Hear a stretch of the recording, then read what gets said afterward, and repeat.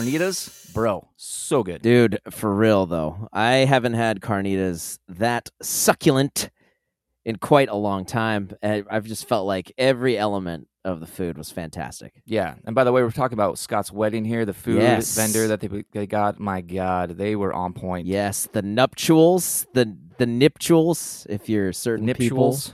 Nuptials, if you're proper, but I'm not going to make any Let's stick with nuptials. Judgments. Nuptial, it's now forever nuptials. Nuptials fits better. But dude, I don't know, man. I was fucking exhausted, bro. You know, like I didn't Dude. sleep for like 2 days prior to the flight. Tell me about it, man. I put the ceremony on my back, You did. bro. You were carrying everything. Literally, for real. Every minute there was something. But that's how it goes, right? I mean, you know, if you want something done right, Do it yourself. you got to freaking do it yourself, dude. Do it yourself. Throw it Yeah, on the you gotta do back. it yourself. Get a little hunched over and just carry it yourself, man. Carry the weight of the world on your shoulders. Absolutely. Best way. But tell us, how was the honeymoon? Because everyone wants to know. Because I kind of talked you up, like Scott's. Last week, I was like, Scott's had his honeymoon. You know, we're gonna have him tell us some good stories. So That's true. now you're on the spot, man. That's true. That's true. Stories. Well, you know, there's a few of those stories that, you know, what happens on the honeymoon stays on the honeymoon. You know what I mean? Like what? Bro, no, that's what I'm saying. Don't try to Jedi trick you mind with this trick me. Yeah. Oh, Nice damn it. try. It usually works. Just It for works those of you 90% of listening, the time. it usually works, but not this time. Damn it. Don't want to start off on the wrong foot, you know. But honestly, like the adventure part of it, I mean, I'm just serious moment here. Serious. Let's all put our serious hats on. The adventure part of it was fantastic. The hikes, the weather, the people, the food, the animals. Yeah. It was all great. Dining on a rooftop, sun's going down, silhouettes of the Cascades in the background. Wow. Come on, man. Come on. That sounds fantastic, bro. I'm glad for you guys. Went down in a lava tube 50 feet underground, just checking stuff out. People used to chill in there, just like making their illegal booze. Oh, I really? swear I could still smell the spirits, not the paranormal kind, just the alcohol kind. I'm not a fan of those lava tubes, bro. Because like I went to Craters of the Moon once, and I was walking through some of those crater lava flow tubes, and then like a couple years later, news reports these things are caving in on people. I was like, oh my God, I'll never do that again. Yeah. So one thing that struck me was when we were down under there, one of the guides was like pointing to these giant boulders in the middle of the tube, and they were like, yeah, you know, and this is where these boulders came down. If you look at the ceiling, you could see the layers of lava that these detached from, and I was like, let me out. How long ago was that? Because that fucker looks like it's about 3 tons. But yeah, I was like, that was last week. We closed it off for a day or two, but this morning it was up there when I walked down there. Some person was like, so is that, I see why we wear the helmets now. And the lady was like, if a rock comes down on you from the ceiling, that helmet isn't going to do anything. No. And I was like, whoa, Nope. telling it like it is. But at least she's being honest, right? yeah. I wonder what's safer, walking in some of those tubes or taking an airplane. I think that depends on the airline. True. Do not go with United Airlines. Don't sue us, United Airlines, for saying that. Whoa, just kidding. Hey, man. Whoa. Oh, man. Well, Scott, as you know, we had Superfan Shy fill in those abnormally large boots of yours last week while you're on that freak show of a honeymoon. So, ooh, nice. Yep. Shy. Thanks for helping us out. That was awesome. I hope you fit into those abnormally large and misshapen boots. Hope it wasn't too bad for you. Yeah. Good shit. that was like voids in those boots, so I don't think your feet filled much of anything. They're just so big. But you listened to the show when you got back, right? I did. And what'd you think? Dude, it was fantastic. Dude, I mean, if anyone was to take over, freaking Shy knocked it out of the park. I mean, just that mix of smart, sultry. I'm not going to go on here, but I mean, it was fantastic. It was great. And I felt like, man, this is how it was meant to be in my stead. Fantastic. And Shy is here with us now, as we said she would be last week. So Shy, if you would like, say what up to the world. What's up, guys? How's it going? And we're going to have a little bit of a connection issue, ladies and gentlemen. Shy is far away from us, and so she's having a little bit of connection problems, but we're gonna try to make this work. So this is part 2 of our World Trade Center Building number 7 series, and last week we went over a lot about the World Trade Center and mostly stuck to Towers 1, 2, and obviously 7. We went over a lot of information from independent studies that basically refuted everything in the government's official narrative of the September 11th, 2001 attack on the World Trade Center complex. Independent studies that old Bushy and his criminal administration fought against. And we went over tons of eyewitness accounts of what actually happened that day and video evidence that does nothing but suggest that explosives were used in the attack rather than being absent. We also touched on the art of distraction because that is essential to this whole thing. It's actually essential to everything that the powers that be rely on to help maintain their power and control over us. And we just play along with it as we work our asses off so we can just give them right back all that imaginary money we quote unquote make through our hard labors. And if you haven't listened to last week's episode yet, I highly suggest that you do that before you listen to this one, just to keep the story linear. Now, without a further moment of hesitation, Scott, let's unleash the fury before we move on with today's episode. Of course. And now, blurbs and splurbs. We now bring you to the Splurbing Pleasure, the segment that keeps you all blurbing along safely. That's right. I now present to you Trey Portrays.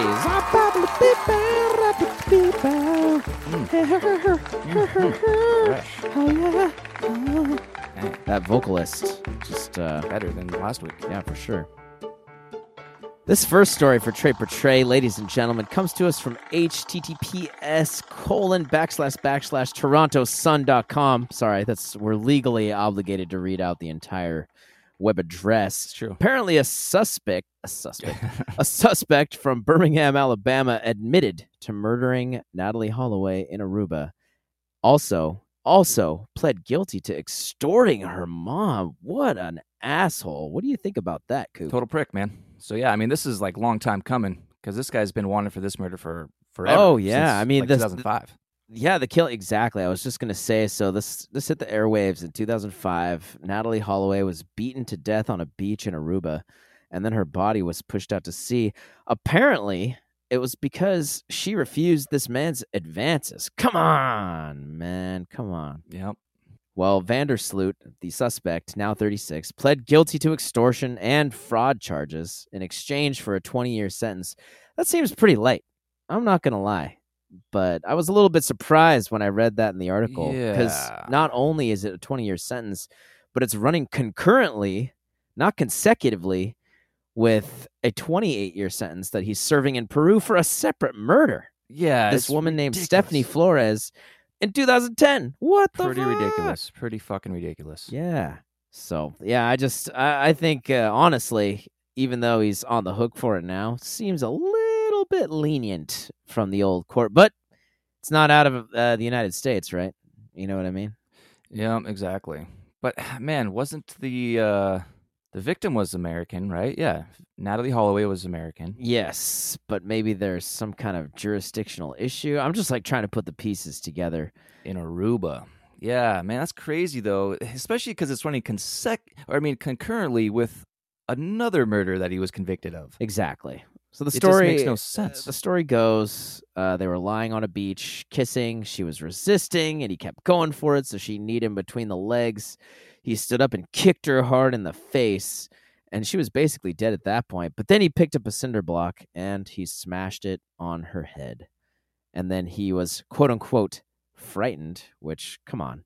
And then he dragged her body into the sea and pushed it out to sea. Yeah, I mean, because what else would you do when you just, murdered someone and you're extremely scared and you're not sure what to do? What would you do other than, drag the body out to sea and cover up your tracks? Well, I'll tell you what he did. 5 years later, he reached out to her mom and said, hey, if you give me $250,000, I'll tell you where your daughter's remains are. Like, that is fucked up.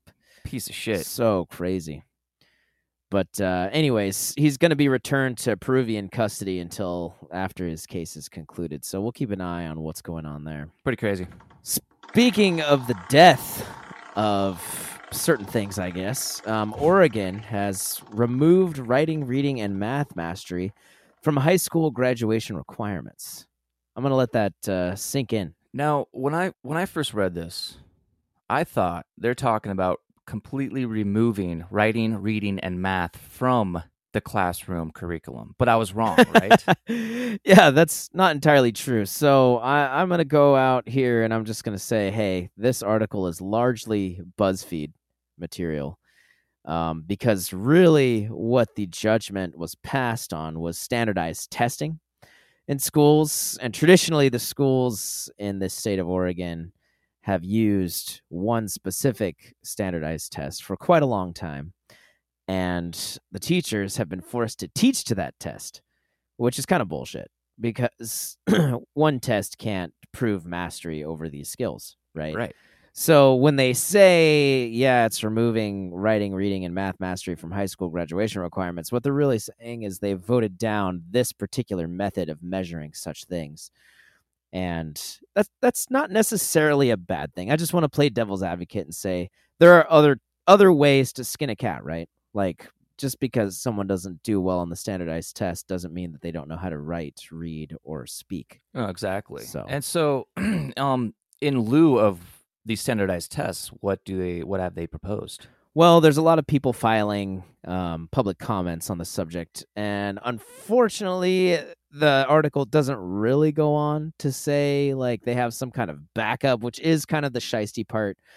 So I'm not exactly sure how they're going to be measuring this moving forward because it has been a tool at least to see like at large the pie slice of the graph, what students are doing where, right? So Yeah, You know. but these standardized tests, were they like the defining line between graduation or not? It was part of a graduation requirement in the past. So if you didn't, So now they're going to remove this. yeah. So if you elected not to take it in the past, you would have a tough time graduating. But the problem with but now they're just that, going to remove it completely. yeah, now they're going to remove it. But the problem before was the prep for it would take up a lot of time, which in some cases made it so some students weren't able to take electives or other things that were better suited to their chosen projected path. So will this So- lower the standard knowledge of students to where a person who wouldn't have passed high school because they just didn't meet the knowledge-based curriculum or something, they weren't smart enough, You so know, they didn't graduate. unfortunately, as it is with a lot of these types of decisions, the long-term effects, the ripples, if you will, of this stone in this particular pond won't be able to be calculated or tabulated for quite a long time. Okay, So we'll see. fair enough. That's a fancy way of saying I don't know. we'll see. Yeah, I don't know. Yeah, I don't know, man. All right, I don't have the alright. answers. All right. I wasn't sitting there on the school board, all right? Okay. But we'll all be feeling the effects. We definitely will be. And this is only going to be in place till 2029, I believe. Like they're suspending it apparently. Yeah, well, most things that get suspended in that sense end up just dying anyways. So True that. suspended, sure, but pretty Mhm. much it's the death. It's gone. It's the death notice. Yeah. Speaking of death notices, our last story, ladies and Great gentlemen, segue. comes to us from TorontoSun.com yet again. I love this. The address is actually /news /weird /man. Love that. Apparently, a 55-year-old man was accused of having sex with a stuffed animal. Heyo. Yeah.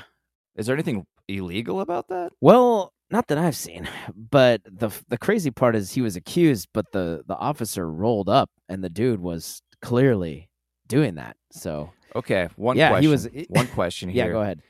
Go ahead. What was the stuffed animal? I think everybody wants to know this. You know, that's really it's the tragedy of this whole article. Everybody wants to know, but it doesn't say. Fuck, It just says man. a stuffed animal, but isn't that everyone's first question?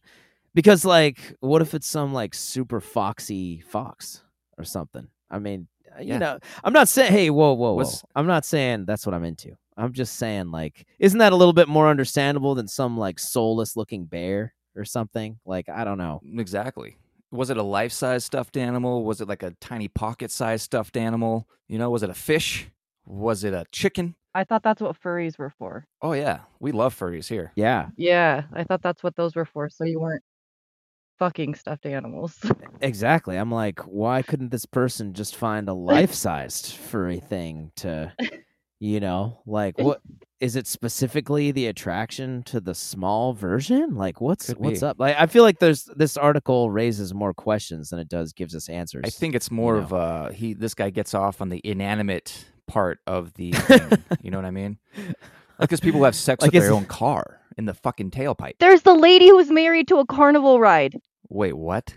How is that even possible? I don't know, but she is, and this is the second inanimate object she's been married to. Whoa, so she got a divorce to the last one? I would assume so, because I don't think you can be married Yeah. twice legally to anything or buddy. Yeah, I feel like at this point the judge, whoever's presiding over these marriages, is just like, yeah, you know what? Go ahead, lady. Like, you have the balls to keep coming back in here and asking. So, yeah, you know what? I decree you married to that carnival ride. Go be happy. That's unreal. You know? Who officiates that? It's probably not like an actual person officiating it, like a priest. It's probably just one of the carnies at the carnival. They're just like, yeah, you could totally marry that bumper car. You know? Do you, bumper car, take this woman as your wife? Anybody can be officiated to, officiate a wedding or be a preacher or whatever the hell it is. I don't know. Well, you can literally just go online and like Go online. purchase a certificate to be a Absolutely. one of those people that can officiate one. Exactly. I think it's like through the Catholic Church or something. You can literally like buy one for like $40. Exactly. But it just begs the question, like, what is it that prompts these people to do that? In this case of the 55-year-old man in Arkansas, the search of the car turned up some kind of interesting things, right? So the officer searched the car after he saw this rocking vehicle, and this man was accused of having sex with a stuffed animal. And what he found were 2 marijuana pipes, apparently, 1 syringe, and about 3 grams of meth, which I guess with that combination, you'd probably want to get it on with just about anything after all that. So, I mean, I don't know. I've got 2 marijuana pipes, 1 syringe, and 3 grams of meth. And this stuffed animal I'm having sex with. Yeah, where's the nearest Build-A-Bear? You know. I just want to say it was not the marijuana that led to this man's decisions. Yeah, Most likely the meth and the syringe. Actually, I disagree. I So- think it's the ever-increasing standard of attractiveness of stuffed animals these days. But hey, Yeah, that is true. The way they are dressed. yeah, like they leave the house in that. Jokes. Anyways, ladies and gentlemen, that's it for now for our Trey Portray. Our Trey Portrays.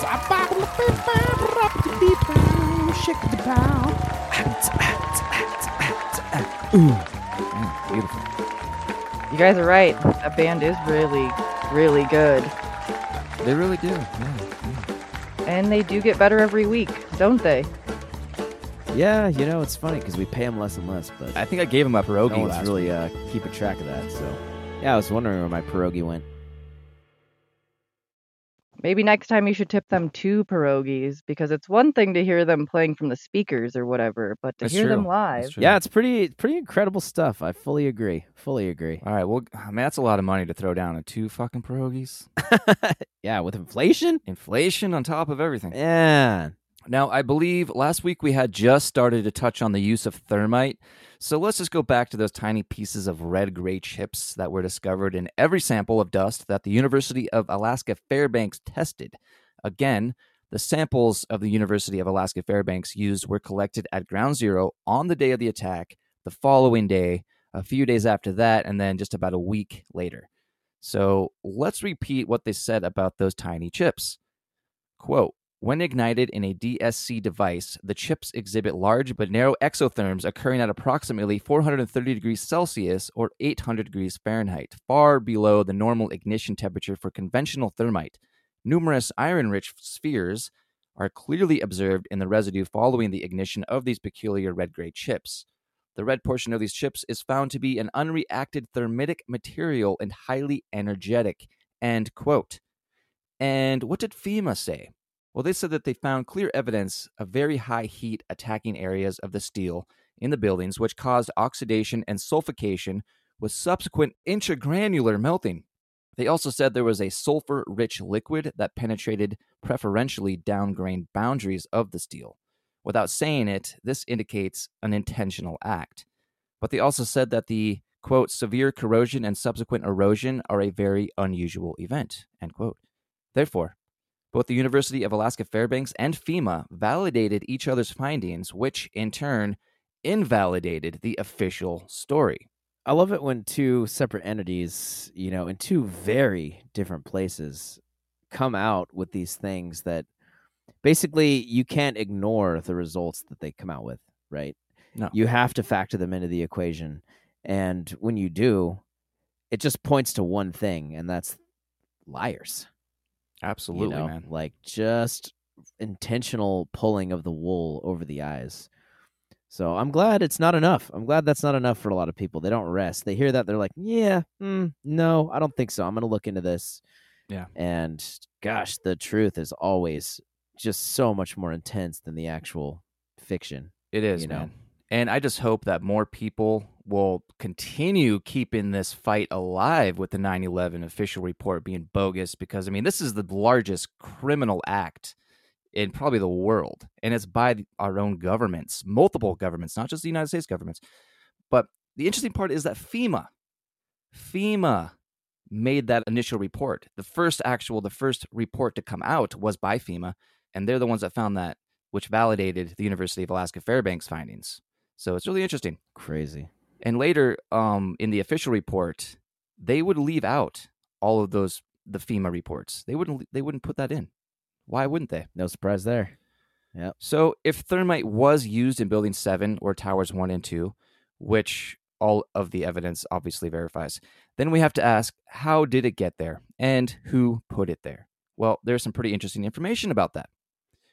If you remember when Larry Silverstein had those renovations done in Towers 1 and 2, well, those repairs were said to be for fireproofing, elevator work, recabling, and general construction. These repairs and what have you were being done for a certain amount of time preceding the attacks. Some say weeks, others say months.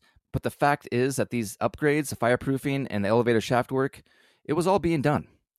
The time frame of these repairs, etc., is said to have started as early as 1993, right after the first bombing happened, when an al-Qaeda-linked operative with the assistance of the FBI and most likely the CIA had planted a truck bomb in the parking garage under Tower 1. We all remember that. We won't get into it here because that's for another episode, but it is highly suspected that as early as 1993, plans were being put into place by the U.S. government or some facet of it to take down the World Trade Center complex. Why? Well, you and I will never know for sure, but it's highly suspected that it had a lot to do with the stuff called money. Terrorism and war is always highly profitable, and we'll see here a pretty hefty coincidence between people in power and the defense contractors they hired in that whole revolving door between the two. And what happened immediately after the 9/11 attack? Well, I can tell you, everybody came together and was like, do whatever it takes. I mean, they had America's sympathy, They could have come out with any plan, and everybody in the country would have been like, let's do it. I mean, you have carte blanche to do whatever you want to do at that point, because no one's going to try to stop you. They already had someone to blame too, because they were already pinning it on Osama bin Laden. Yeah, right away, instantly, before the American public, and calling even it knew. a terrorist attack. Yeah, exactly. Yeah, exactly. 100%. And also, if you recall, Donald Rumsfeld came out in a press conference the day before 9/11, that is one day before the attack on September 10th, 2001, to tell not only the American people, but the entire world that something like $2.3 trillion was missing from the Pentagon accounting. And then the next day, boom, all that missing money was no longer a thought in the general public's mind, completely forgot about. But some people did pay attention, and they connected the dots. By some miraculous stroke of luck, the Bush administration suddenly had more than enough money to fund the wars in the Middle East that they had been planning to carry out. And just like that, the funding was there. Ugh. It's so spooky because so many pieces have to move on such a huge level, and it just happened in an instant. Mm-hmm. It didn't take what should have taken years. It just happened overnight. Well, yeah, I mean, the thing is, they had been planning this for years. This has been true. they designed this to, it's just so intensely like layered that it scares most people away. Like they don't even want to look into it because it's like it's too much, it's too overwhelming, too much information out there. So they just stick with like the easiest fucking scenario. Like this is what happened, this didn't happen. Let's just go with the official story because, well, it's the government telling us, and the government would never lie to us. Yeah, fair.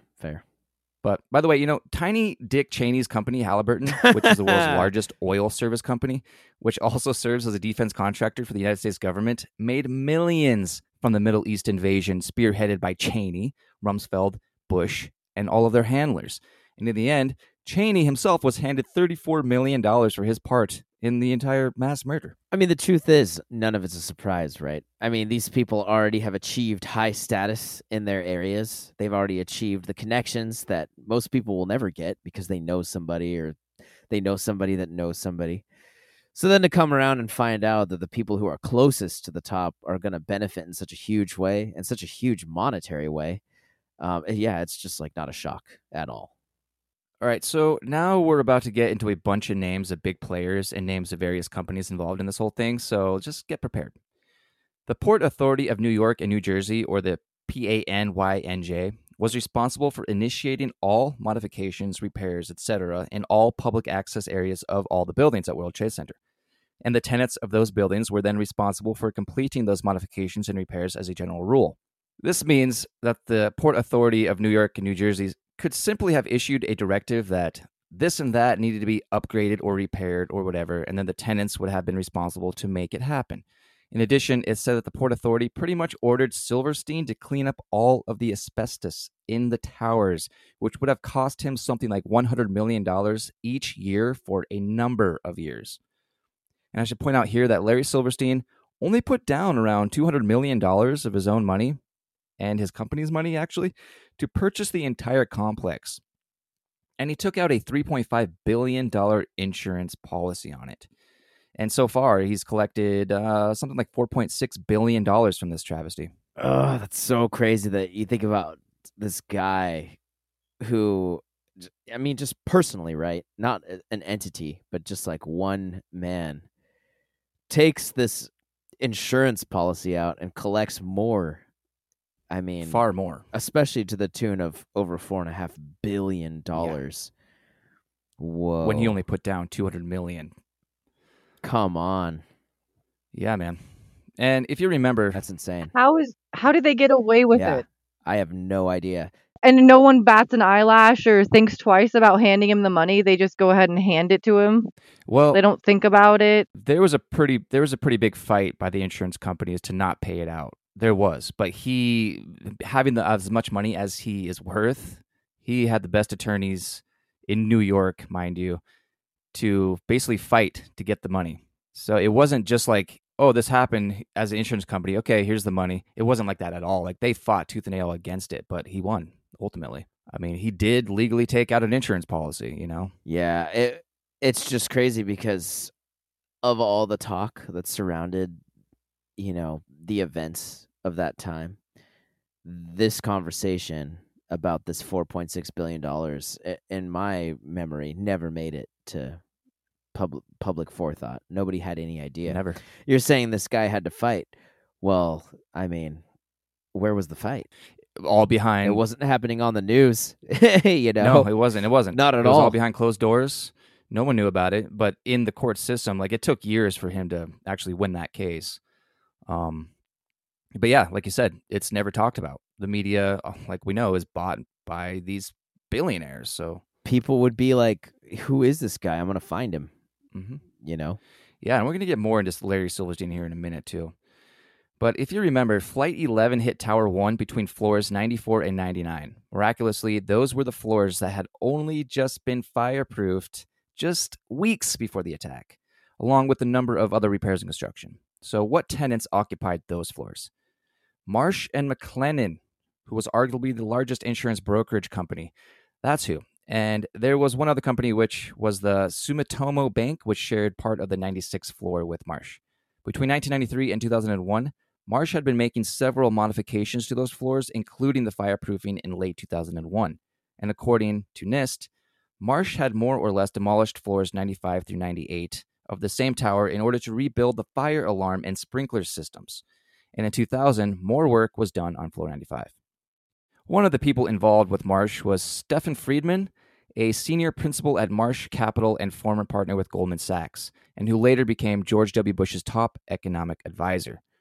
He was also a ranking member of the Brookings Institute, the Bilderberg Group, the Foreign Intelligence Advisory Board, and he was on the board at a company called In-Q-Tel, which was an investment firm that was founded by the CIA in 1998. This is all verified information. In-Q-Tel was doing a lot of shit with state-of-the-art technologies relating to defense and intelligence work, which included nano and chemical technologies.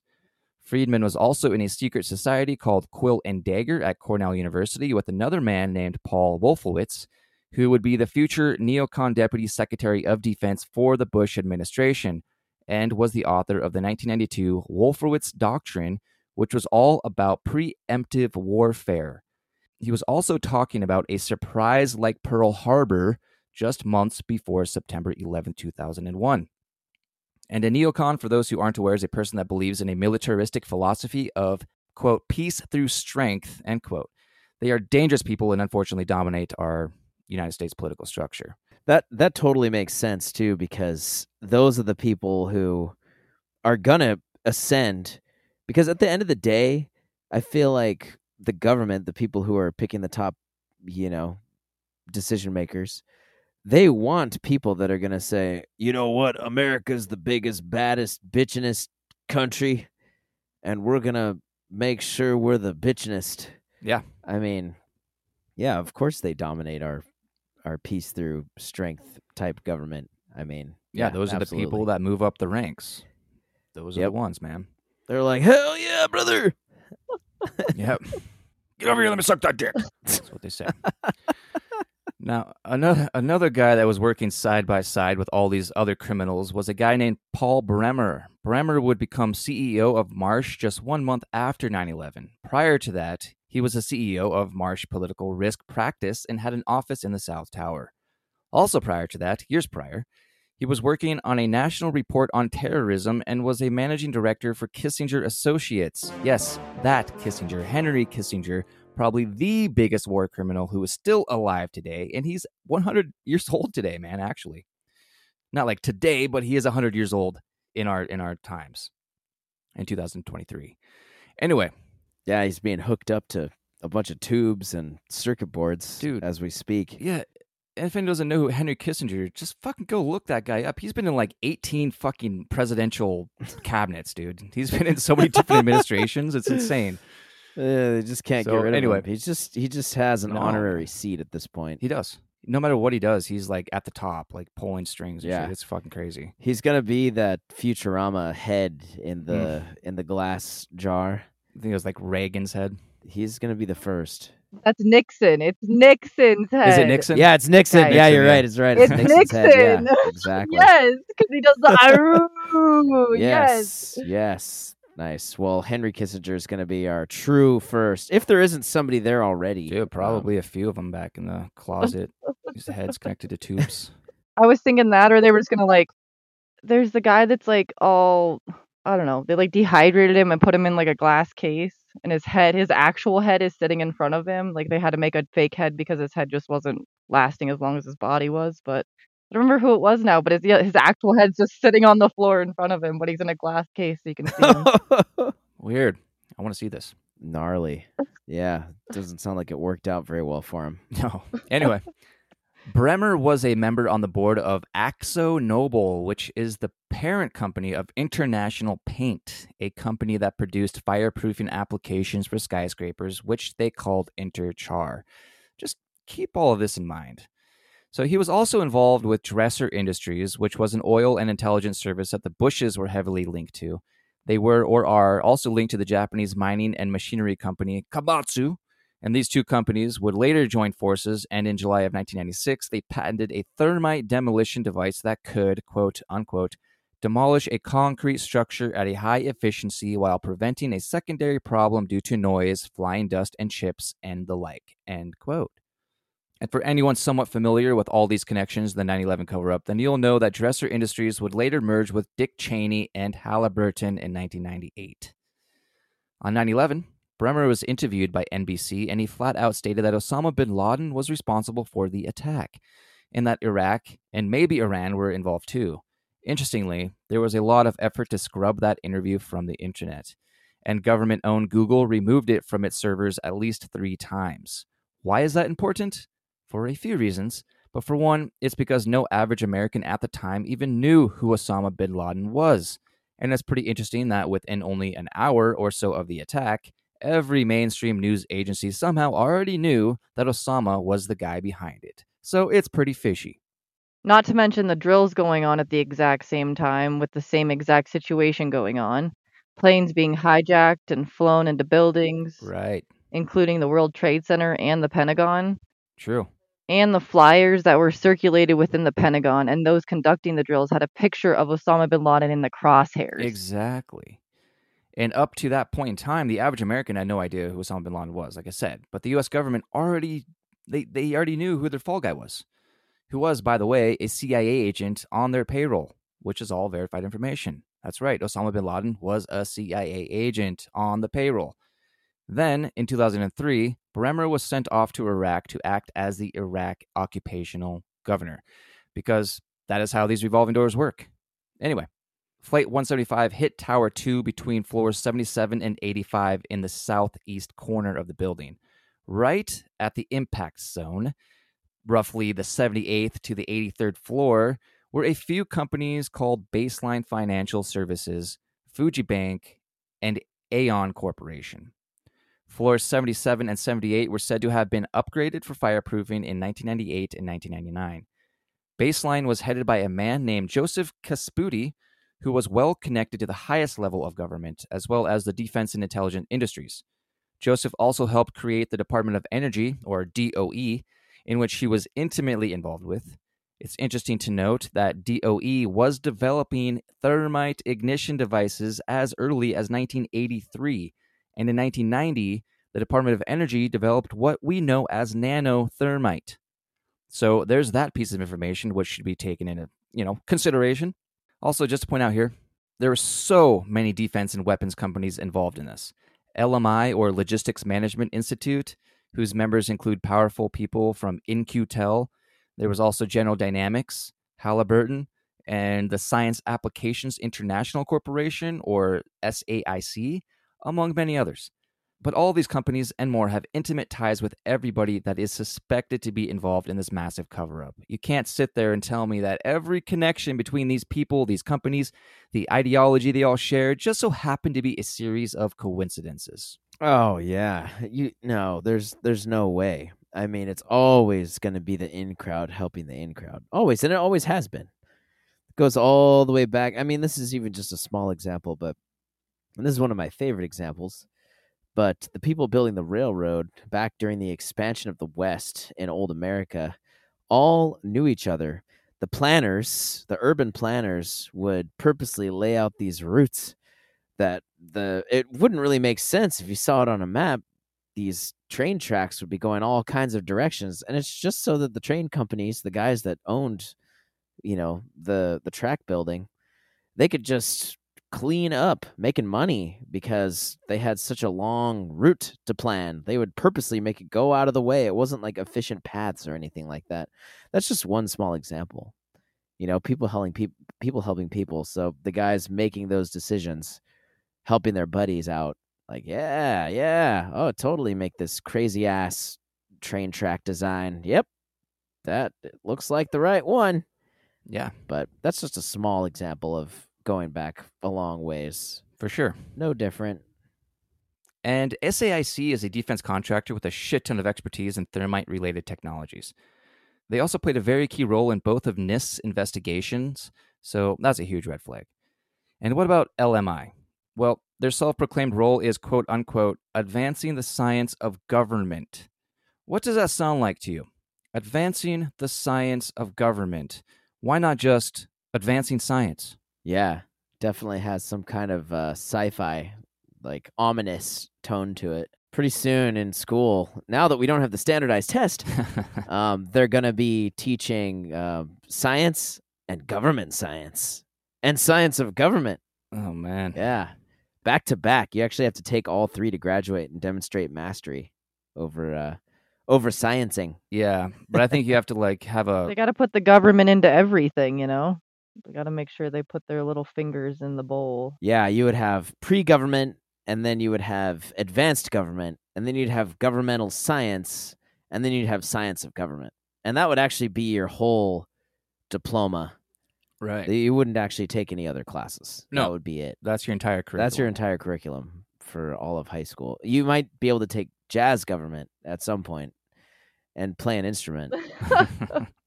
But it had to just be like the swing music, the old style, like 1940s. We're in World War II. Sign up now. Welcome the president. The president is standing ready to address the nation at this year's governor's ball. Yeah. Yeah. That's your jazz government. Yeah. I mean, it's all going to be propaganda. I mean, it already is propaganda. History is completely false. We're taught all the wrong shit. It's only going to get worse. But then there was this other company called Primark, which was or is the parent company that owned or owns at least 50 other companies. It was basically this umbrella company where Joseph Casputi was CEO, just as he was at Baseline. In June of 2000, Primark and all of its tentacles would be purchased by Thomas Financial. When that happened, Casputi became the CEO of Thomas Financial, but there was more to be done. He then founded an intelligence service called IHS Global Insight in March of 2001. Seeing that Primark was the parent company of at least 50 other companies, you might wonder if they had a company that dealt with aviation or planes. Maybe. I mean, why not? Well, it just so turns out that they owned a company called Triad International Maintenance Company, or TIMCO, which did many things, including specifically modifying Boeing 757s and 767s. And if you recall, the planes that hit Towers 1 and 2 were both 767s. The plane that hit the Pentagon was a 757, as was the plane that may or may not have crashed in Shanksville, Pennsylvania. Bum, bum, bum. Pretty interesting. Another convenient coincidence. Yeah. Absolutely. Absolutely. And another company that Primark owned was one called the Analytic Sciences Corp, or TASC, which was another security and intelligence company that had contracts with the Department of Energy, who also developed nanothermite. And now you have to ask, why do these guys need so many different companies whose mission statements are all the same? Why do they need all these companies who all specialize in the same things? And why are all these guys on each other's boards? Why the fuck? Answer me that question, Scott. If only I knew. I'd probably be on one, to be honest. Screw this. I'm going to be on one of these. I'm going to be on one of these boards, man, with this like very specific mission, probably making nanothermite. I mean, if you want Like, death where on do your I sign hands, up? bro. If you want murder, if you want that blood all over those hands, Ooh. Don't put that on me, man. I take it back. Don't put that on me. I didn't take the standardized test, All right. so you know, I don't know what I'm talking Don't about. join the dark side, bro. Do not. I'll think about it.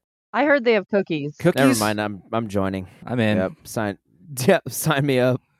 Forget everything I just said. I'm Yeah, going. Right? That's all I needed to know. Why didn't you lead with that? I am now in the nanothermite business. Anyway, Fuji Bank was located on floors 79 to 82, just above baseline. Fuji had modified the core of floor 78 in 1998, as well as the east wall of floor 80 the following year, also certain unknown areas of floor 80 in 2001, and then the southeast corner of floor 82 in 1997. What is pretty interesting is that Flight 175 flew directly into the southeast corner, causing the most damage to floors 78 through 83. Continuing. During that time period, Fuji's biggest investors happened to be Union Carbide, Mobil Oil, and Raytheon, all having close ties with basically the entire Bush administration. And what is Raytheon, you ask? Aren't they another government defense contractor or something? Precisely, yeah. They're pretty much the largest U.S. defense contractor who specialize in the manufacturing of weapons and military and commercial electronics. They are also the world's largest producer of guided missiles. Are any eyebrows raised right now? So just keep that in mind. Largest producer of guided missiles. Raytheon is composed of 5 major business divisions. 1 is integrated defense systems. 2, intelligence, information, and services. 3, missile systems. 4, space and airborne systems. 5, Force Point, which is a multinational software corporation. They also work very closely with Homeland Security and develop state-of-the-art precision attack air-to-surface missile systems. And they do a shit ton in surveillance and reconnaissance. And I'll point out that Donald Rumsfeld had millions of dollars in stock with Raytheon. Cheney has always been rubbing dicks with Raytheon. Oh, and all the Bushes too, seeing that it was Vannevar Bush who started the company. Are we connecting dots here? Is everyone following along? Definitely following along. Also, just not surprised at all, though. Like, that's the thing. Like, pardon my lack of an emotional response, but it's just kind of like, yeah, that would happen. You know, just with the way everything's been run and all the things that have been coming out over the last couple decades, it's just so not a shock to me. Yeah. And it isn't a shock to most people who like are somewhat privy to this sort of thing. Yeah, people are like, yep, sounds about right. Yeah. You know, it's like, yeah, we know this already. Let's talk about something else. Like, yeah, I know we all know this, but it's like we need to keep this at the forefront of our fucking brains. Like, this needs to be out in the public sphere of knowledge. Like, people need to know this stuff. True. Because if we don't learn from history, obviously history repeats itself. And this sort of thing is going to happen again on a much larger scale in the future. Obviously, it's going to happen because it can happen, and the people in power can make it happen. Hey, man, I'm now 3 clicks away from joining this thermite making operation here online. I just got certified. I'm gonna start a training course here in an hour. Oh man! So if we could, that was quick. You know, I mean, if we could do, long as there are cookies.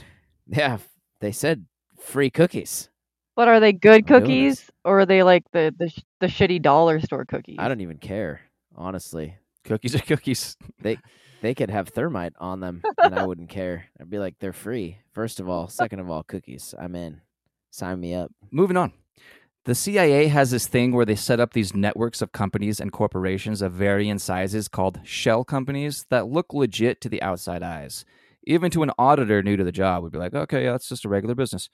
They then use these companies to launder money, and when they've used it to the extent they need, they then dissolve these companies by either making them go bankrupt or make it look like they were just bought up by one of their other many companies. By doing so, the records of these shell companies are completely destroyed. No one will ever see them. So that's pretty, smart system. Pretty awesome. Yeah, if you are sucks. the CIA. Yeah.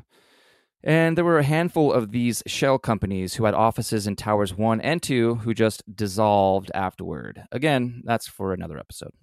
But all right, let's get to that other company I mentioned, Aon Corporation. Aon was pretty much the competitor of Marsh, or at least as seen in the public's eye, but they had floor 83. Quick note, currently a man named Richard Myers, who happens to be a general, who had just become the 15th chairman of the Joint Chiefs of Staff only 1 month prior to 9/11, and who completely failed the American people in his role, is now a director of Aon. Again, the revolving door just keeps turning. But at the time, the managing director of Aon was Jim Pierce. Guess who Jim Pierce is? Jim Pierce is a cousin of George W. Bush. Of course. His father was a partner with Papa Bush and had pled guilty in 1985 to 2,000 counts of mail fraud as the acting president of an investment firm that Papa Bush was involved with, E.F. Hutton. So, Aon had modified some unknown areas of floor 83 in 1997. There was another company, the Chuo Trust, that shared the same floor, and according to NIST, Chuo modified the southeast corner as well in 1999. 2 other companies of note were connected to the Washington Group International, which was primarily a construction and mining firm connected to key players in government and who had partnered with Raytheon. The 2 companies are the Lawrence Livermore Labs and Savannah River, who had made an agreement to share some technology. This technology was the development of Sol-Gel for fuels and other applications. Sol-Gel technology is heavily utilized in making nanothermites. The Washington Group had an office on floor 91, just above the impact zone of the South Tower. When you start to list it all back to back, and I know that's the whole point, right, of this exercise, this thought exercise, if you will, there's just no way that it's coincidental. No, it You like it can't- goes full circle. It just like keeps going back in a circle, like back to the same company, it's the same people, like over and over again. Like you said, there's too many coincidences for it to be a coincidence. And Yeah, far too Like- many. And the sole purpose of a lot of these companies, the way that they're pointing, when you look at the mission statement of what they're setting out to do, I mean, there's just no way that you could have that high of a volume in one place without it being. Yeah. How did nobody notice this before? That's the crazy shit, Well, what I think is because nothing like 9/11 ever happened before. True. So nobody No was one- asking the no one- question, right? No one was You know? asking questions. Yeah. To everyone's exactly. minds, they're just like, all these Well, companies the are art- just The art of distraction, like you said in the beginning, like it's the art of the distraction. art right. of Yeah. distraction. Like I remember being a kid and watching it and thinking like Osama bin Laden, like we got to get this guy. He's the one who did it. Like, and that's all America did. That's right. Remember, American flags were being sold like crazy. Like it was like American pride. Like Oh yeah. they literally blinded us. Yeah. Like no one even thought to look into it And because what's crazy is like the media in the United States was all like, yeah, Osama bin Laden, 9/11, this and that. And then like other media companies in other countries were like, that's inside job. Like the American people are being lied to by their own government. But like that news never made it to us until after all this shit was like settled down. And then now it's like completely scrubbed. Like you can't find shit. It's crazy. Yeah. Even Osama bin Laden was like, yeah, I totally did it. Probably thought it was some kind of joke until America started coming after him and never stopped. Well, yeah. But I mean, Osama bin Laden died officially at least 3 times. So True. and again, he was a CIA agent. I mean, there are pictures of this whole Yeah. bin Laden family with the Bush family. It's insane. I mean, Crazy. because they started business together in construction, like back after the Cold War or Gulf War. Checks out. But I want to add here that I had mentioned that the Port Authority and the owner, Larry Silverstein, would order the tenants on each floor of the building to take care of whatever upgrades or renovations or general construction needed to be done. And then those tenants, whether they were an insurance corporation, a bank, weapons company, reinsurer, whatever, it was those tenants who were responsible to complete those tasks. And so they would just find subcontractors to do the work for them as is usually done. And as you can deduce by now, these subcontractors would be those shell companies which would be dissolved once they carried out their purpose. Okay, so there's just a little bit of background on who the tenants were at the impact zones. What is important to remember is that all of them had access to explosive materials and or expertise to use them. Not only that, but some of them were the only ones to have any expertise on certain types of nanothermite and how it could be mechanized to its fullest extent. And not only that, but many of them were contracted to be part of the cleanup process after the entire World Trade Center was demolished, thereby having knowledge of what to look for and how to cover their tracks. And of course, they were influential to the 9/11 Commission, and as I already mentioned, some were directly involved with both of NIST's reports. Conflict of interest? I think so. Throughout the whole entire extravaganza, just plain as day. So now we have to talk about how these people were able to get the explosive materials inside the buildings, because keep in mind, these buildings had security with bomb-sniffing dogs that someone ordered to be removed from the towers in the weeks, if not days, prior to the attacks. But let's bring it back to Building 7. First, who were the tenants in Building 7? The first 6 floors belonged to Salomon Smith Barney, all financial institutions which merged. Who was the chairman of Salomon Smith Barney? It was Donald Rumsfeld, who held that position until he resigned after September 11, 2001, so he could be sworn in as Secretary of Defense, where he went on to carry out more mass murder in the Middle East. And guess what? That piece of shit publicly denied even knowing that Building 7 existed when asked about it after 9/11 happened. That's so crazy. He's like, oh, I don't even know about Building 7. What are you talking about? No idea. Building 7? What do you mean? I don't know what that is. You fucking kidding me? You fucking asshole. Anyway, floors 7 and 8 belong to American Express Bank International, with the Secret Service sharing floor 7. Floors 9 and 10 house the Secret Service. Floors 11 through 13 with the Securities and Exchange Commission. Floors 14 through 17 are listed as unknown or not listed at all. Many say that these were mechanical rooms, but seeing who the tenants in this building were, it's not hard to deduce a general idea of who occupied those floors. Floors 18 through 24 again house Salomon Smith Barney, but also on floor 19 was the National Association of Insurance Commissioners Securities, and on floor 23 was also the New York Office of Emergency Management. Floors 24 and 25 belong to the Department of Defense, the IRS Regional Council, and the CIA. Again, floors 26 to 47 were Salomon Smith Barney, with some other financial institutions sprinkled in to give it balance. So those are some heavy hitters, like all of them. And you have to think like, okay, we're dealing with a government made of spies, right? We're talking about a government full of CIA. We can only assume that there were other agencies in these buildings that we just don't know about and that they didn't list them in the public records, right? Like they wouldn't tell us everything. They never do because they hide behind their issue of national security tagline as well as their idea of plausible deniability. Oh, yeah. I mean, there's plenty of things that all we can ever do is guess at. We'll never know exactly how deep it goes or how deep it went. But the more we have these discussions, the more we get this stuff out there, the more likely we're going to turn over the right stone and find out some things that everybody needs to know.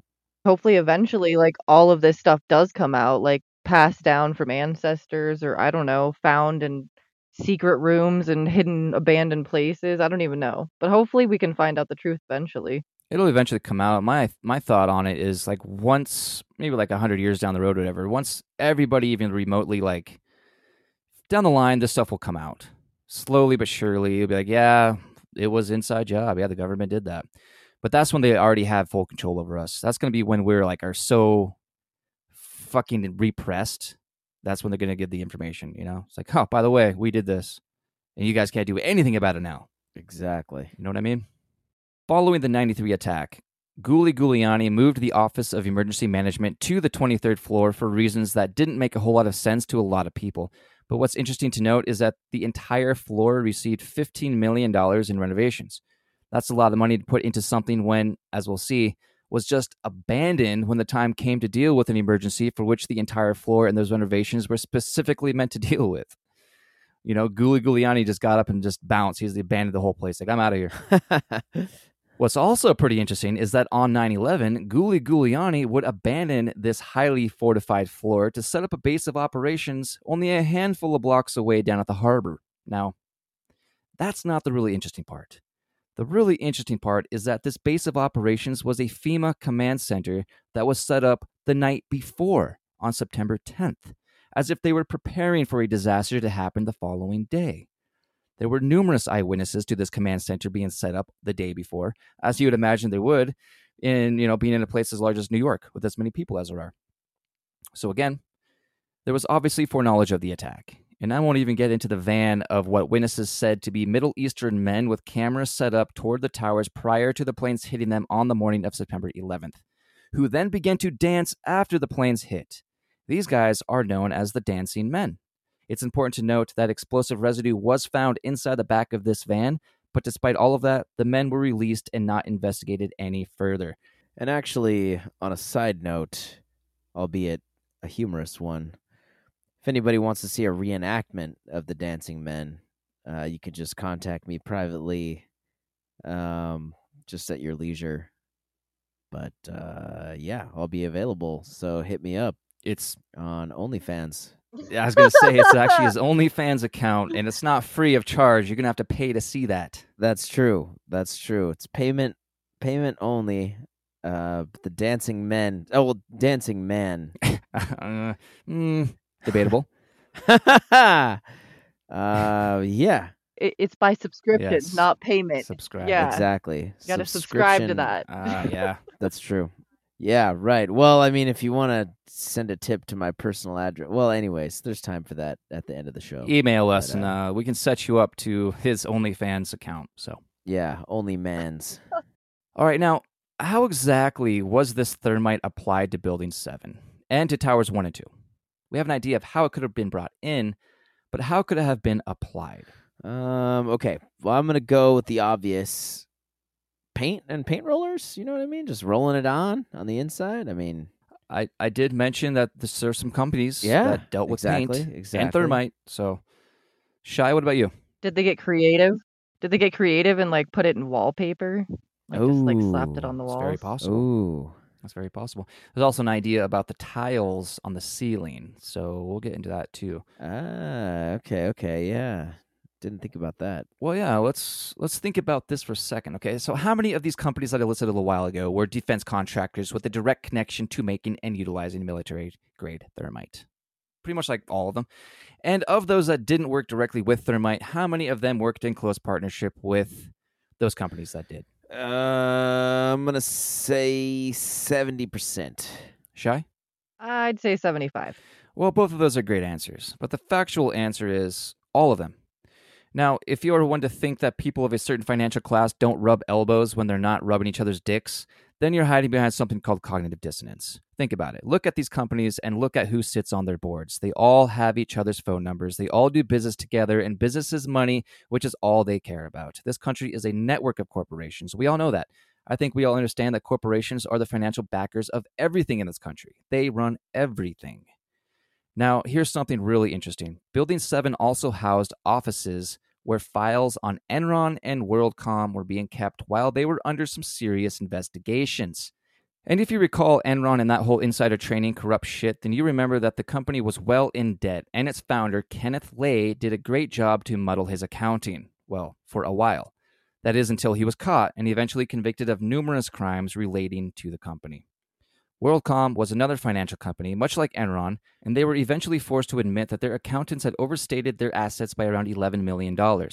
Its CEO was Bernard Ebbers, and he would be sentenced to 25 years to life for his major part in that scandal. So all of the documents and files relating to those investigations were housed in building number 7. And so when the building was demolished using carefully placed explosives, all of those files and documents went down with it, effectively ending any further investigations into where all of that money went. Pretty fucking convenient, right? Sure. But again, it was just another miraculous coincidence. Oh, yeah. Bunch of these guys getting away with crimes while the American public is being redirected. Yeah. Definitely a coincidence. Definitely. And moving on. If you recall, I mentioned Sol-Gel technology that was used to develop and perfect military-grade nanothermite by Raytheon and Savannah River with Lawrence Livermore Labs under the head of the Washington Group. Again, these people were rubbing elbows and dicks with Donald Rumsfeld and probably still are with Dick Cheney and everyone over there at Halliburton and the Carlyle Group and the entire Bush regime. And like every other crime family regime, they're all part of the same bloodline, but form these rivalries within each of their immediate families, even though they're all one and the same. It's just like any other family with their infighting and all of that shit. But yeah, they're all from the Rothschilds family line, which appears to be the domineering force behind everything that happens. And you bet your clenched butt cheeks that we'll be doing an episode or 2 or 3 or 4 on the Rothschilds because, yeah, they are behind everything. It's really fucking crazy. Just imagining getting some sort of like pass to one of these government functions and everyone's actually rubbing dicks with each other. And I'm like, damn it. Get over here, Bob. Damn it, Coop. Like, why did this have to be real? I just wanted to see how the government works, not rub dicks with people. They just rub dicks, man. Okay, and I'm over here thinking, like, I'm a female. Like, what is it like to rub dicks with somebody? Like, well, as a female, you guys rub clits. yeah, but it's not the same because that's scissoring, and that's Yeah. You guys have to get down on the floor and shit and scissor. Like, we can just stand up and be like, how's it going, Bob? How you doing? It just makes you, I mean, do they shake? Is there like an intertwining? That's how they greet each know? other. They walk up to Yep. each other and just rub dicks. Like most people shake hands. No, they just rub They dicks. slap. Yeah. They slap their dicks. So imagine a couple of just like thick cords just kind of just coming together and like coiling around each other instantly in like a familial kind of way. So they're like prehensile or whatever. Yeah, exactly. A couple of elephant trunks sliding into a firm grasp, and they're like, "Yeah, Yep. you're part of this crowd." Damn it, Bob! Let go! Let go! It's too tight. Bob, I said, yeah. Hey, you're lingering. God, I hate rubbing dicks with Sam. He's such a lingerer. He does that thing where he like tickles the palm of your dick with the second dick or whatever. You know when you shake hands with someone and you use your middle finger to like do that thing. I hate that. Yeah, gotcha. He's got a shocker on his dick. Oh, what about like the pierced ones like getting stuck together like braces? You know? Oof. Oh man, Oof. let go, Sam. I can't, Bob. Yeah, like ow. We're demoting them to CEOs. Well, let's get back to the story here. These companies had developed a paint-on thermite. That is, a thermite that has the consistency of paint, which can be applied to any surface with any varying thickness desired. So the following theory has been postulated by a man named Jim Hoffman, who wrote an essay called a plausible theory explaining the controlled demolition of the Twin Towers using aluminothermic incendiaries and explosives with wireless ignition means. That was the title. That was a big title. It's a big fucking title. Anyway, he gives the synopsis on how the operation could have been accomplished in the World Trade Center office buildings where thousands of people walked about as they went about their day. After explaining what materials were likely used, he says, quote, "The scenario allows all of the equipment installation to be disguised so that the very workers doing the installation work are oblivious to the fact that they are all installing demolition equipment. None of the equipment looks anything like conventional demolition gear, and there is a fully plausible, innocent explanation for each procedure. There are no wires connecting components. Even on close examination, the equipment would not reveal its true purpose. If a worker were to break open a ceiling tile and find the nanothermite film layer, his supervisor would explain what he was told, that the new energy-sufficient tiles have an embedded vapor and radiative heat loss barrier. The labor-intensive portions of the operation might be made more secure by using undocumented workers who are naturally disinclined to raise questions about the work." End quote. So right there, he's got a great point on all of it, right? So basically what you do is you would contract out whatever work needed to be done. The contractors who came to bid on the job would have no idea about anything other than this normal sounding job you're offering them to, paint walls and ceilings and install tiles or whatever it is. These are just normal looking jobs as far as these contractors were aware. Then you tell them that you are providing all of the materials for the job to be done, and you would find laborers who really needed work and you knew wouldn't ask questions. You choose those people who would just do the job you told them to do and shut up. When the job is done, they get paid, and in the case of undocumented workers, would work great because whoever was pulling the strings would make sure that those undocumented workers would be sent back to the country as far away from the situation as possible. So what's the next part that Jim Hoffman said? Quote, "The only part of the installation work that requires direct access to steelwork is the application of the thermite coating compound and the attachment of high-temperature igniters to the coated areas. Because this treatment is applied only to steelwork in the core around the planned crash zone and the hatch truss, the number of access points is relatively small and can be reached almost entirely through parts of the building controlled by building services. The use of a spray applicator with a flexible snake hose and integrated borescope allows a worker to treat an entire section of column walled off by sheetrock by drilling a few 2-inch diameter holes in the sheetrock, perhaps above the level of the ceiling tiles. Such efforts to make the work inconspicuous are hardly critical, given that the work is supposedly to upgrade fire protection of the steelwork. And if anyone asks, the igniters are vibration detectors used to monitor the structure's performance in high winds. The replacement of ceiling tiles throughout the buildings may have been done on any number of schedules. On one hand, the tiles could have been supplied as part of a maintenance contract and installed using an existing building maintenance staff doing what they thought of as normal building maintenance work.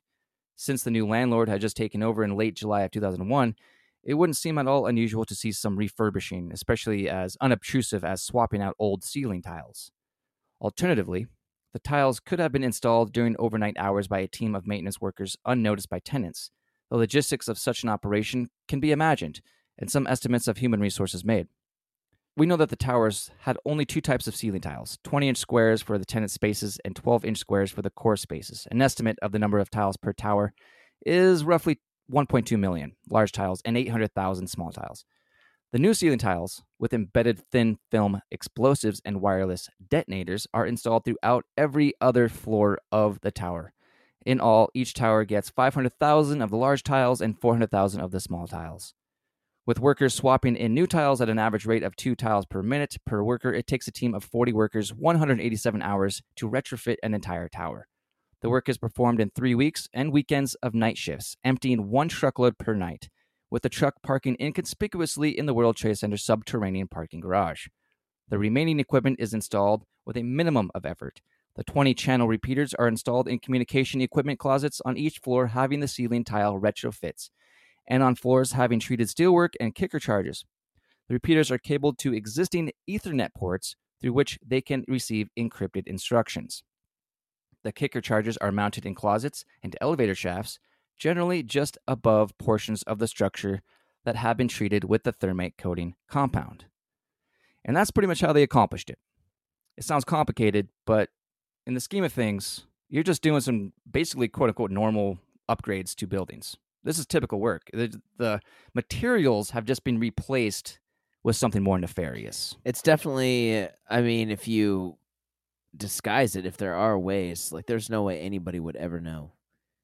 I mean, without the tests after the fact, it's just so cleverly hidden that you just would never, ever in a million years think, like, oh, look at that guy. He's just installing some ceiling tiles over there and they're blowing in some insulation into the walls. Like, you'd have no idea. Yeah. It'd be so easy. And so many people out there are like, that's too complicated. The government would never be able to like organize this to happen and keep it a secret. But it's like, it wouldn't be that hard. Like, this guy laid it out. This guy I just read about, he just laid it out how they could have done it very inconspicuously, you know? Exactly.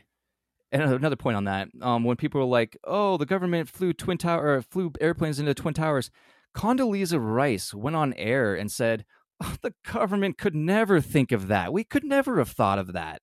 Are you fucking serious? Yeah. When on the same day as 9/11, they were carrying out drills of the same attacks. The government. Right. You know? But we could never have thought of that, really, because you're doing the same drill on the same day. What are you talking about? You could never have thought of that. So insane. And there are, in fact, many firsthand accounts of employees attesting to the fact that whole floors would be closed off for a night, and the next night it would be a few more above those ones, and so on. And these people doing the work looked like regular workers doing the job that they were doing. It was done so well that nobody questioned why they were there, and that is precisely because the people doing the actual work, they didn't even know what they were doing. They just thought that they were painting ceilings and walls and installing tiles and running wires and cables. And Towers 1 and 2 had at least one entire floor that was nothing but computer systems, very powerful computer systems. What raises a few eyebrows about that is that the North Tower's computer floor was on the 95th floor, right where Flight 11 flew into.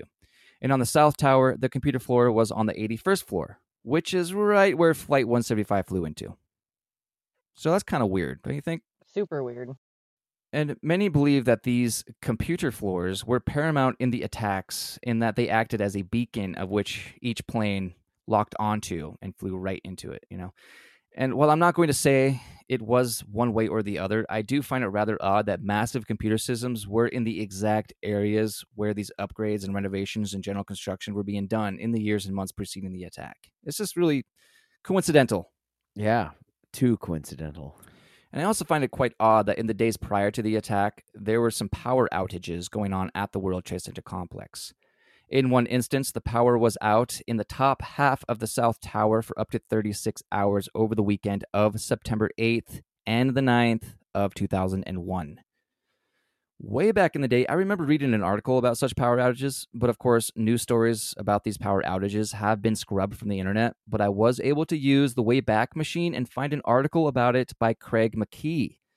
Scott Forbes, who was a senior database administrator in the South Tower, Forbes said that all of the security cameras and the security door locks were non-operational for about 36 hours. He remarked on how unusual it was for him to see so many strangers coming in and out of the World Trade Center, including how so many of these guys were bringing in huge toolboxes and massive reels of cable without any security measures at a time when there was heightened security due to alleged phone threats. So fishy. So you have these people that are there, right, for, just they're there all the time. And they're saying that leading up, there's people they don't recognize, strange happenings, power outages, lack of security, a little bit too convenient. Mm-hmm. And again, this stuff was scrubbed from the internet. And in the days prior to the attack, the extra security that had been placed at the towers, including the bomb-sniffing dogs, were removed. They were apparently removed on September 6th. This is just coincidence stacked on top of coincidence stacked on top of more coincidences, already stacked on top of other stacks of other stacked coincidences, which is simply astronomically impossible. Yeah. Like winning the lottery? No, I don't know. Yeah. And all right, so on September 13th, 2001, just 2 days after the attack, Engineering News Record, which reports on the construction industry, reported that LVI Services Incorporated in New York City worked in the towers in the past and was involved in similar efforts at the time of the attack. The LVI president, Burton T. Freed, lied about it and said that they did not do any work, even though there are records that show that LVI did in fact do the work. But going off of his lie, he named another company called AASI, which he said went out of business, therefore records can't be obtained, which again, Well, it's just another coincidence, and yet another convenience for so many people involved. Another demolition company involved in the World Trade Center building prior to the attack was called Controlled Demolition Incorporated, or CDI, which is based out of Phoenix, Maryland, and headed by a man named Mark Lazau. First, what is the LVI company? It's a large demolition company who partnered up with another demolition company, NCM Group, to create North Star, which is touted as being one of the world's largest demolition companies. Okay, with you so far, handling a lot of demolition. Lots of demolition here. Interesting bit here. When LVI was doing work on the World Trade Center towers, they had armed guards standing at the elevators, making sure people would not pass by their barricades. Whoa. Yeah. Why? Why indeed? That's just seems like a little bit overkill. You'd think right? so. I mean, they're just doing some repair work on the elevators. Yeah, and you got armed guards. Come on. Yeah, what's really going on there? So, and it's a private company. Like the government's not even involved. Technically, not even involved in the company. They have their own security with their own weapons. Like, it's pretty crazy. And so, I guess we more or less have an idea of how thermite, in any of its forms, as well as other explosive materials and their counterparts, had somehow gotten lost over it on 59th and Central Park and somehow ended up on every ceiling, every beam, every column, and whatever other structural support in both towers. So I think we'll touch on one last bit here. Who was head of security at World Trade Center? Oh, I'm going to guess Bush's brother. Well, it's said that Marvin Bush, brother of George W. Bush, was head of security at both World Trade Center and Dulles International Airport. But he wasn't the head of operations. Whoa. So good guess. Dang. Thanks, man. I'm going to buy a lottery ticket. You probably should. I'm going to record that dancing man. Oh, man. That one's for the ladies. Oh, okay. Good save. He was, although, this Marvin Bush, a principal partner in the company between 1993 and 2000. Marvin acted as its director, but another guy named Wirt Dexter Walker III was its CEO. Who was Wirt Walker? Well, Wirt Walker is a relative of the Bush family and is as slimy of a person as anyone and everyone else in that family. So, who is or was Wirt Walker? He came from an affluent family, a family with financial ties to all sorts of investment companies and other ties to securities companies and other ties to political figures and other ties to foreign affiliates and other ties to the CIA and more ties to other governmental agencies. By 1983, Wirt was the director of the QAM Company. QAM is a Kuwait American investment company. So Stratesec started in 1987 as Burns & Rowe Securicom, which was founded by Sebastian Casetta, who was the assistant to Nelson Rockefeller. When QAM took over Stratesec in 1992, it changed its name to Securicom, and by that time, it was Wirt Walker who became its CEO. At any rate, Wirt Walker III is a pretty shitty human being. He was involved in a massive bank fraud case in which he came out unscathed, of course, while those lower in the hierarchy took the fall, which is how these assholes operate. He was basically a CIA agent who also worked with the DIA, the Department of Internal Affairs. Wirt was also a chairman and CEO of an aircraft company, Aviation General, which was about 70% owned by QAM. More revolving doors. Man, multiple CEOs and multiple companies. It's like so ridiculous. Yeah, and get this. Stratesec had a contract which ended on September 11th, 2001. Ooh. Securicom had acquired an $8.3 million World Trade Center contract back in October of 1996, according to SEC filings, which is the U.S. Securities and Exchange Commission, which, if you remember, was a tenant in building number 7. Now, this company was providing security at the World Trade Center, and guess where else? At Dulles International Airport and at United Airlines, both being airports that had planes hijacked on that day. Yeah. An American Airlines Flight 11 departed Logan International in Boston, which struck Tower 1. United Airlines Flight 175 also departed from Logan, which struck Tower 2. United Airlines Flight 93 departed from Newark International, New Jersey, and crashed in Shanksville, Pennsylvania. And American Airlines Flight 77 departed Dulles International and struck the Pentagon. All verified information. Their contract with Dulles and United Airlines began in 1995 and ended in 2001, just like the World Trade Center contract. Right on the precipice of this huge event. Weird. Coincidence? I think not. Yeah. Mm-hmm. And the company, Securicom, was financially backed by a Kuwait American corporation that the Bushes are closely tied to, totally rubbing dicks and doing some extreme docking. And that fact goes as far back as the Gulf War with Papa Bush. Lots of docking going on. Extreme docking. Extreme docking. Yeah. Elephant style. I want to know the difference between just regular docking and extreme docking. I don't want to know. I probably don't, yeah. Now, Stratesec says they now have, quote, an open-ended contract with the General Service Administration and a blanket purchase agreement with the agency that allows the government to purchase materials and services from the company without having to go through a full competition, end quote. The company promotes its services to clients such as the Armed Services and Department of Justice for projects that, quote, often require state-of-the-art security solutions for classified or high-risk government sites, end quote.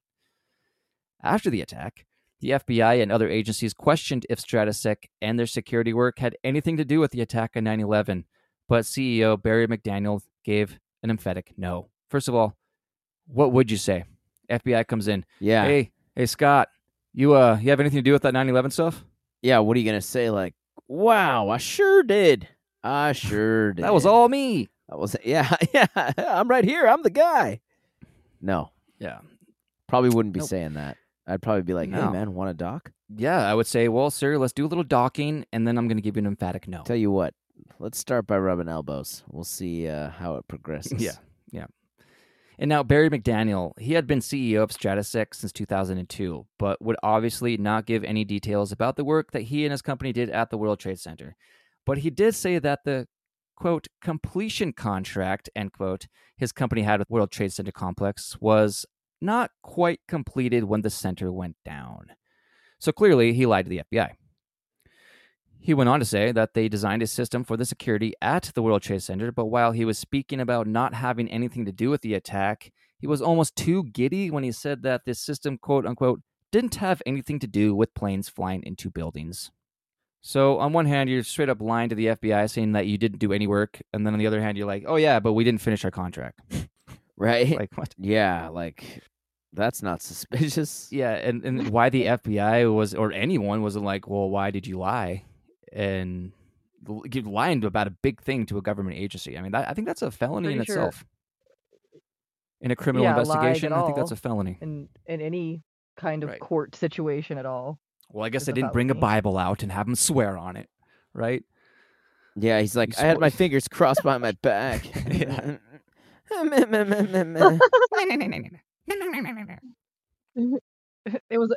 was a Bible on the outside and blank paper on the inside. Shell Bible. So, what about Barry McDaniel? Well, he actually went to Securicom after leaving BDM International, a subsidiary of the Carlyle Group, and this company specialized in black projects, meaning that they are projects not known to anyone outside of their very tight crew and are often highly illegal and deadly. The Carlyle Group was managed by many members of the Bush cabal, including the former deputy director of the CIA, Frank Carlucci.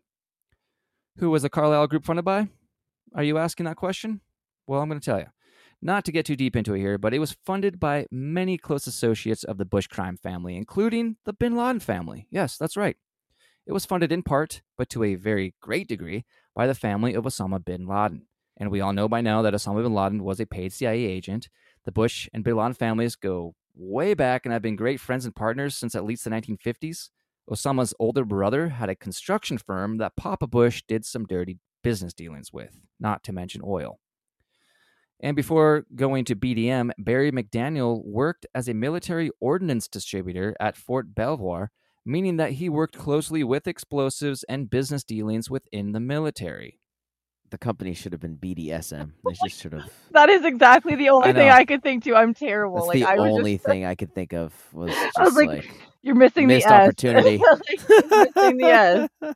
It's hard. That's the first thing that I think about when I'm reading it. I almost want to say BDSM because I've said that way more than BDM. Yeah. Yeah, it's BDSM. Like my mind just hyper-focused on it, and I just couldn't think of anything worthwhile to say. So, well, I think that Barry McDaniel had a BDSM relationship within the military. You know? Yeah, That's his explosives business dealings. Tie me up with that cordite. Come on. Paint me with thermite. Like your French girls. Hmm. Anyways. But as we've mentioned, Stratesec and Securicom had security contracts for not only the World Trade Center complex, but for United Airlines and also for Dulles International Airport before, during, and after the attack.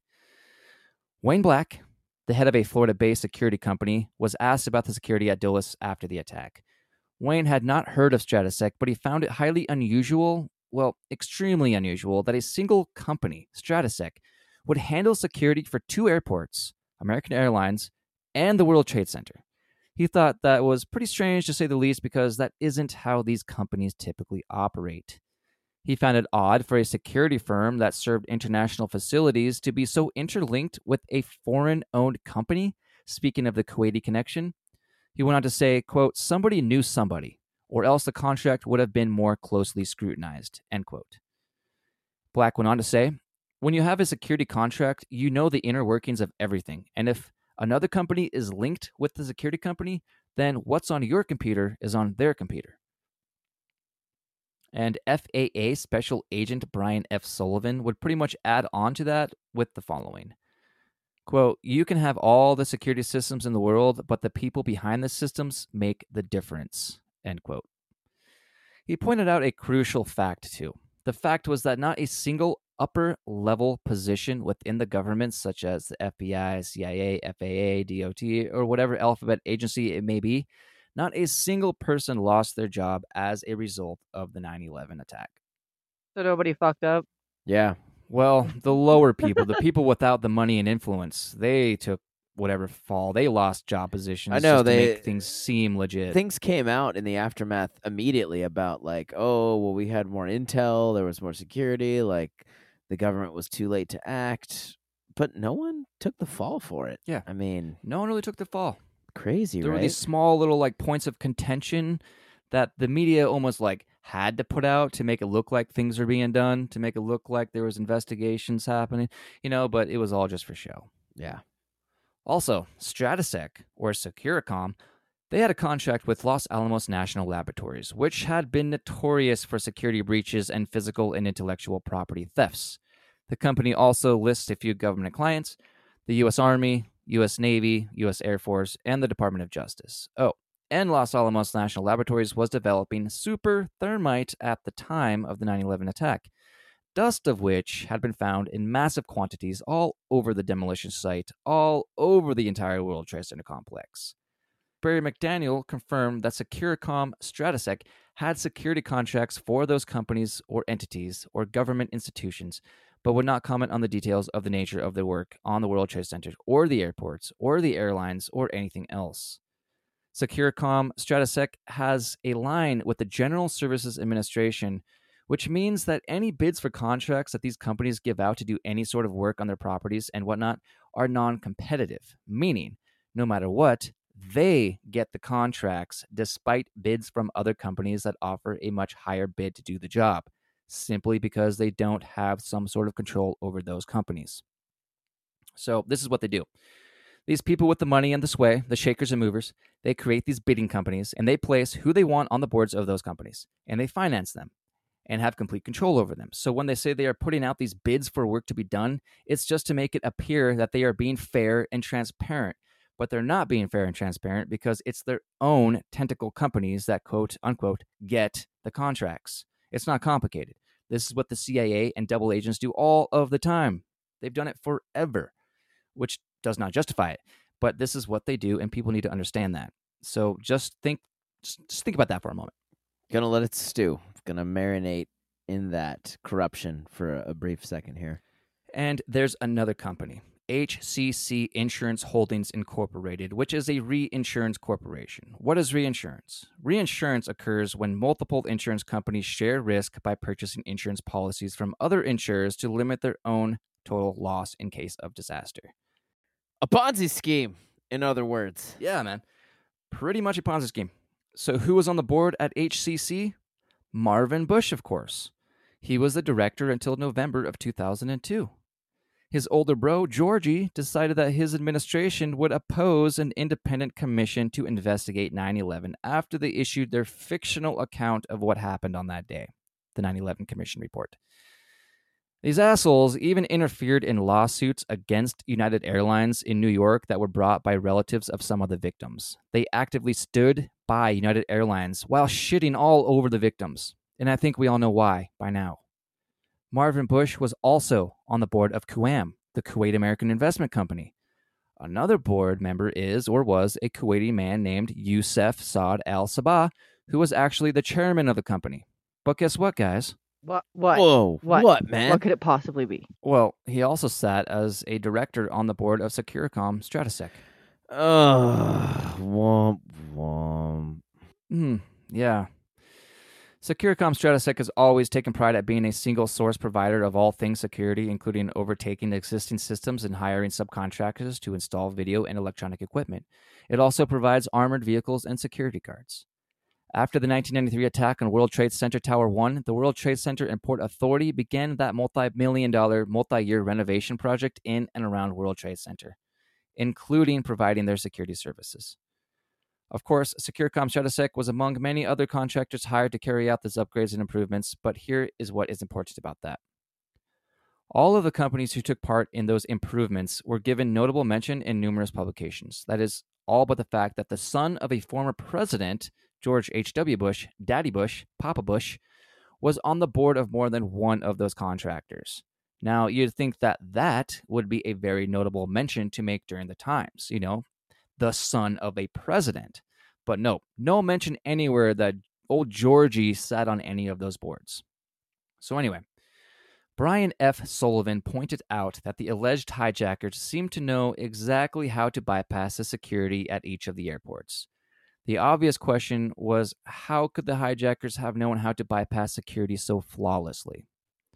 Well, between 1993 and 1999, QAM, of which Baby Bush was on its board, was pretty much interested in Securicom Stratesec, and in 1996, the corporation owned 90% of Securicom, either through direct ownership or through partnerships such as one called the Special Situations Investment Holdings, and another called Fifth Floor Company for General Trading and Contracting. In 1998, they owned 31% of Securicom and 40% of Stratesec. The largest holder of stock in Securicom, Stratesec, was none other than Wirt Walker, QAM's managing director and spawning from the Bush family. So let's just go over that a bit. Stratesec and QAM were, and still are, at the top. Walker, while at Stratesec, has been a director since 1987, a chairman of the board since 1992, and a former CEO since 1999. He was also on the board of directors at QAM and has been a managing director since 1982. Mishal Youssef Saad Al Sabah, the chairman of QAM, also served on Stratesec's board from 1991 until 2001. Walker and Al Sabah had major stock holdings in each other's companies, if you can believe. The sons of both men also held a lot of shares in the two companies, effectively ensuring full control. It's almost needless to say, as I suspect most people would presume, Marvin Bush, Barry McDaniel, and anyone else involved in this crime of the century have never responded to any questions, comments, or anything else relating to their part in the systematic attack on Americans, despite being, if nothing else, blatantly responsible for the security breaches at the airports. Never commented, and no one ever was compelled it to happen. They just could not be reached for comment. Yeah. And then that's where it was left. That's so insane to me. I know, man. And if authorities wanted any one of us to we want to ask you questions about something, it's if you don't, then they're just going to arrest you, right? But these guys, they're not compelled to take responsibility for anything. I mean, even frickin' Oprah brought that dude who wrote A Million Little Pieces, which was all one giant lie, back onto the Oprah show so he could basically admit to her viewers that he lied when he wrote the book. Right. And that was that. I mean, that was a book. This is so much. Well, it's not much worse, but this is so much worse. No, I'm just kidding. Jokes. Get them Jokes. on Oprah. Oh, Get them man. on Oprah.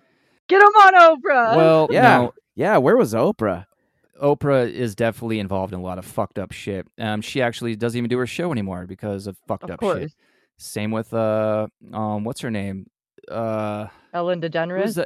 Ellen DeGeneres. Yeah, she's a psycho bitch.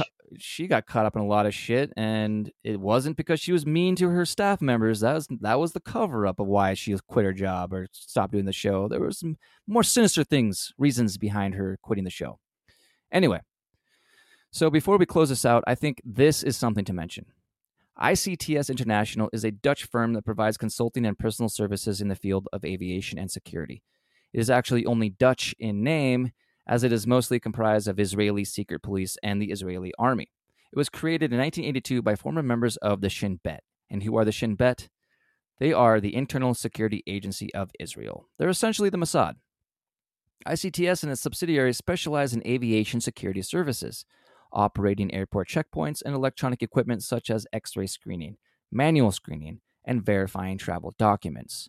The chairman of the ICTS is or was an Israeli man named Menachem J. Atzman, and its owner was Ezra Harel, who was balls deep in the Mossad, or the Mossad was balls deep in him, or both. But prior to September 11, 2001, like a handful of years maybe, Menachem Atzman was convicted in Israel for what would be the equivalent to money laundering in the United States.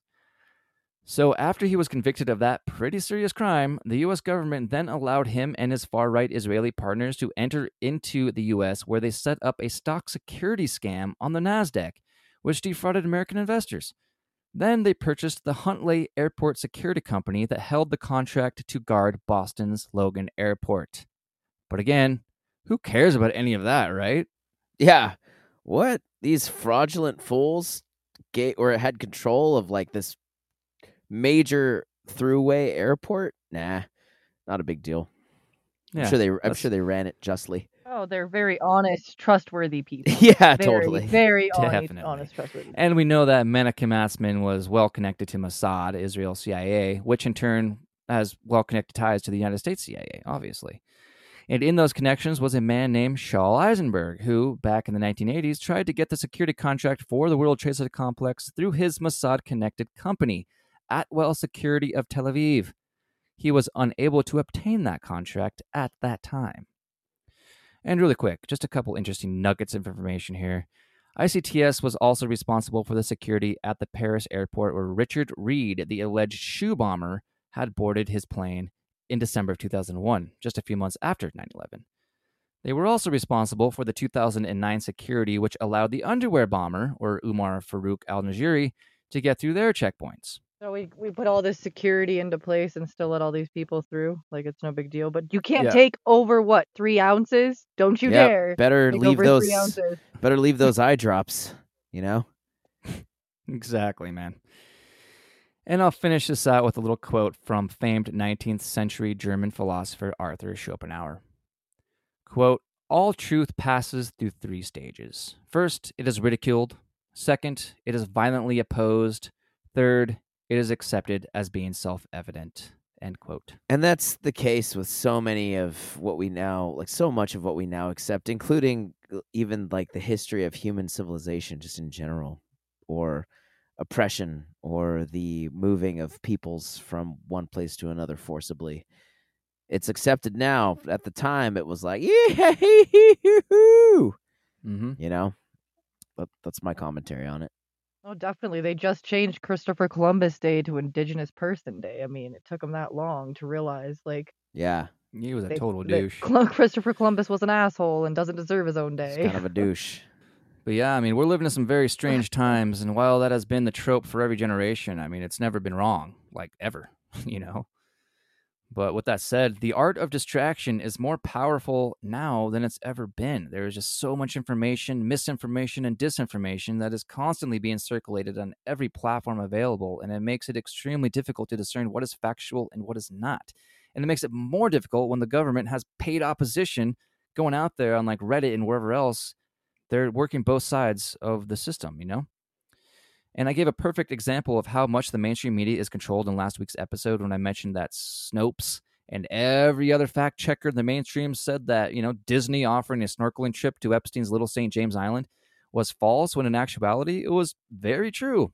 It was as true then as it is today, as they still offer that same fucking trip to the same island. So it's insane that all of those fact checkers wouldn't check the facts, you know?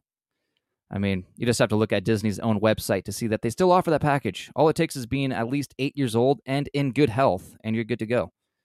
Ultimately, everyone just has to do the research and literally everything themselves because we've been lied to since the moment we stepped into a classroom. And the Board of Education is only getting worse and worse. We've become too complacent in a society with so much information right at our fingertips. It's maddening. Anyway, that will be the end of part 2 of building number 7. And this is only one of many parts to the entire World Trade Center complex cover-up perpetrated by many governments around the world, but hosted here by the U.S. government. Yes. For your daily dose or weekly dose of corruption, sabotage, and distraction. At any rate, please don't forget to like, share, and subscribe to the Paranautica podcast, and give us that 5-star rating wherever you can. Follow us at Twitter, at Paranautica. Check out our Facebook. But most importantly, folks, we really urge you to get the word out about the podcast. Go tell people, man. Get it tattooed. Pick an ass cheek. Just go tss, get it branded on you. Just go out there into the streets, do a one-person flash dance in a rendition of the Basketball Diaries starring Leonardo DiCaprio, our Hollywood favorite, doing an extended version of the subway bathroom scene while doing the appropriate gestures to all the right people. Ooh, Yeah, wow. you know. Really great visuals there. If anyone's familiar with the subway bathroom scene of Basketball Diaries, starring everyone's favorite Leonardo DiCaprio. And, wow, very awesome. And please go out and do that extended version. Yep. Go find someone to elephant trunk with. Hey, Shit. I give tattoos. Got my own tattoo gun. Contact Hit shot. her up. She'll brand you. I could do like the Spotify thing, you know, so you like scan it with your phone and it immediately takes you to the Spotify. Nice. Oh, yeah. Like a QR thing. Nice. I suggest Yeah. it. I highly suggest it. Well, and thank you, ladies and gentlemen, for listening in. And come back next week for something. I don't know what we're doing, but come back.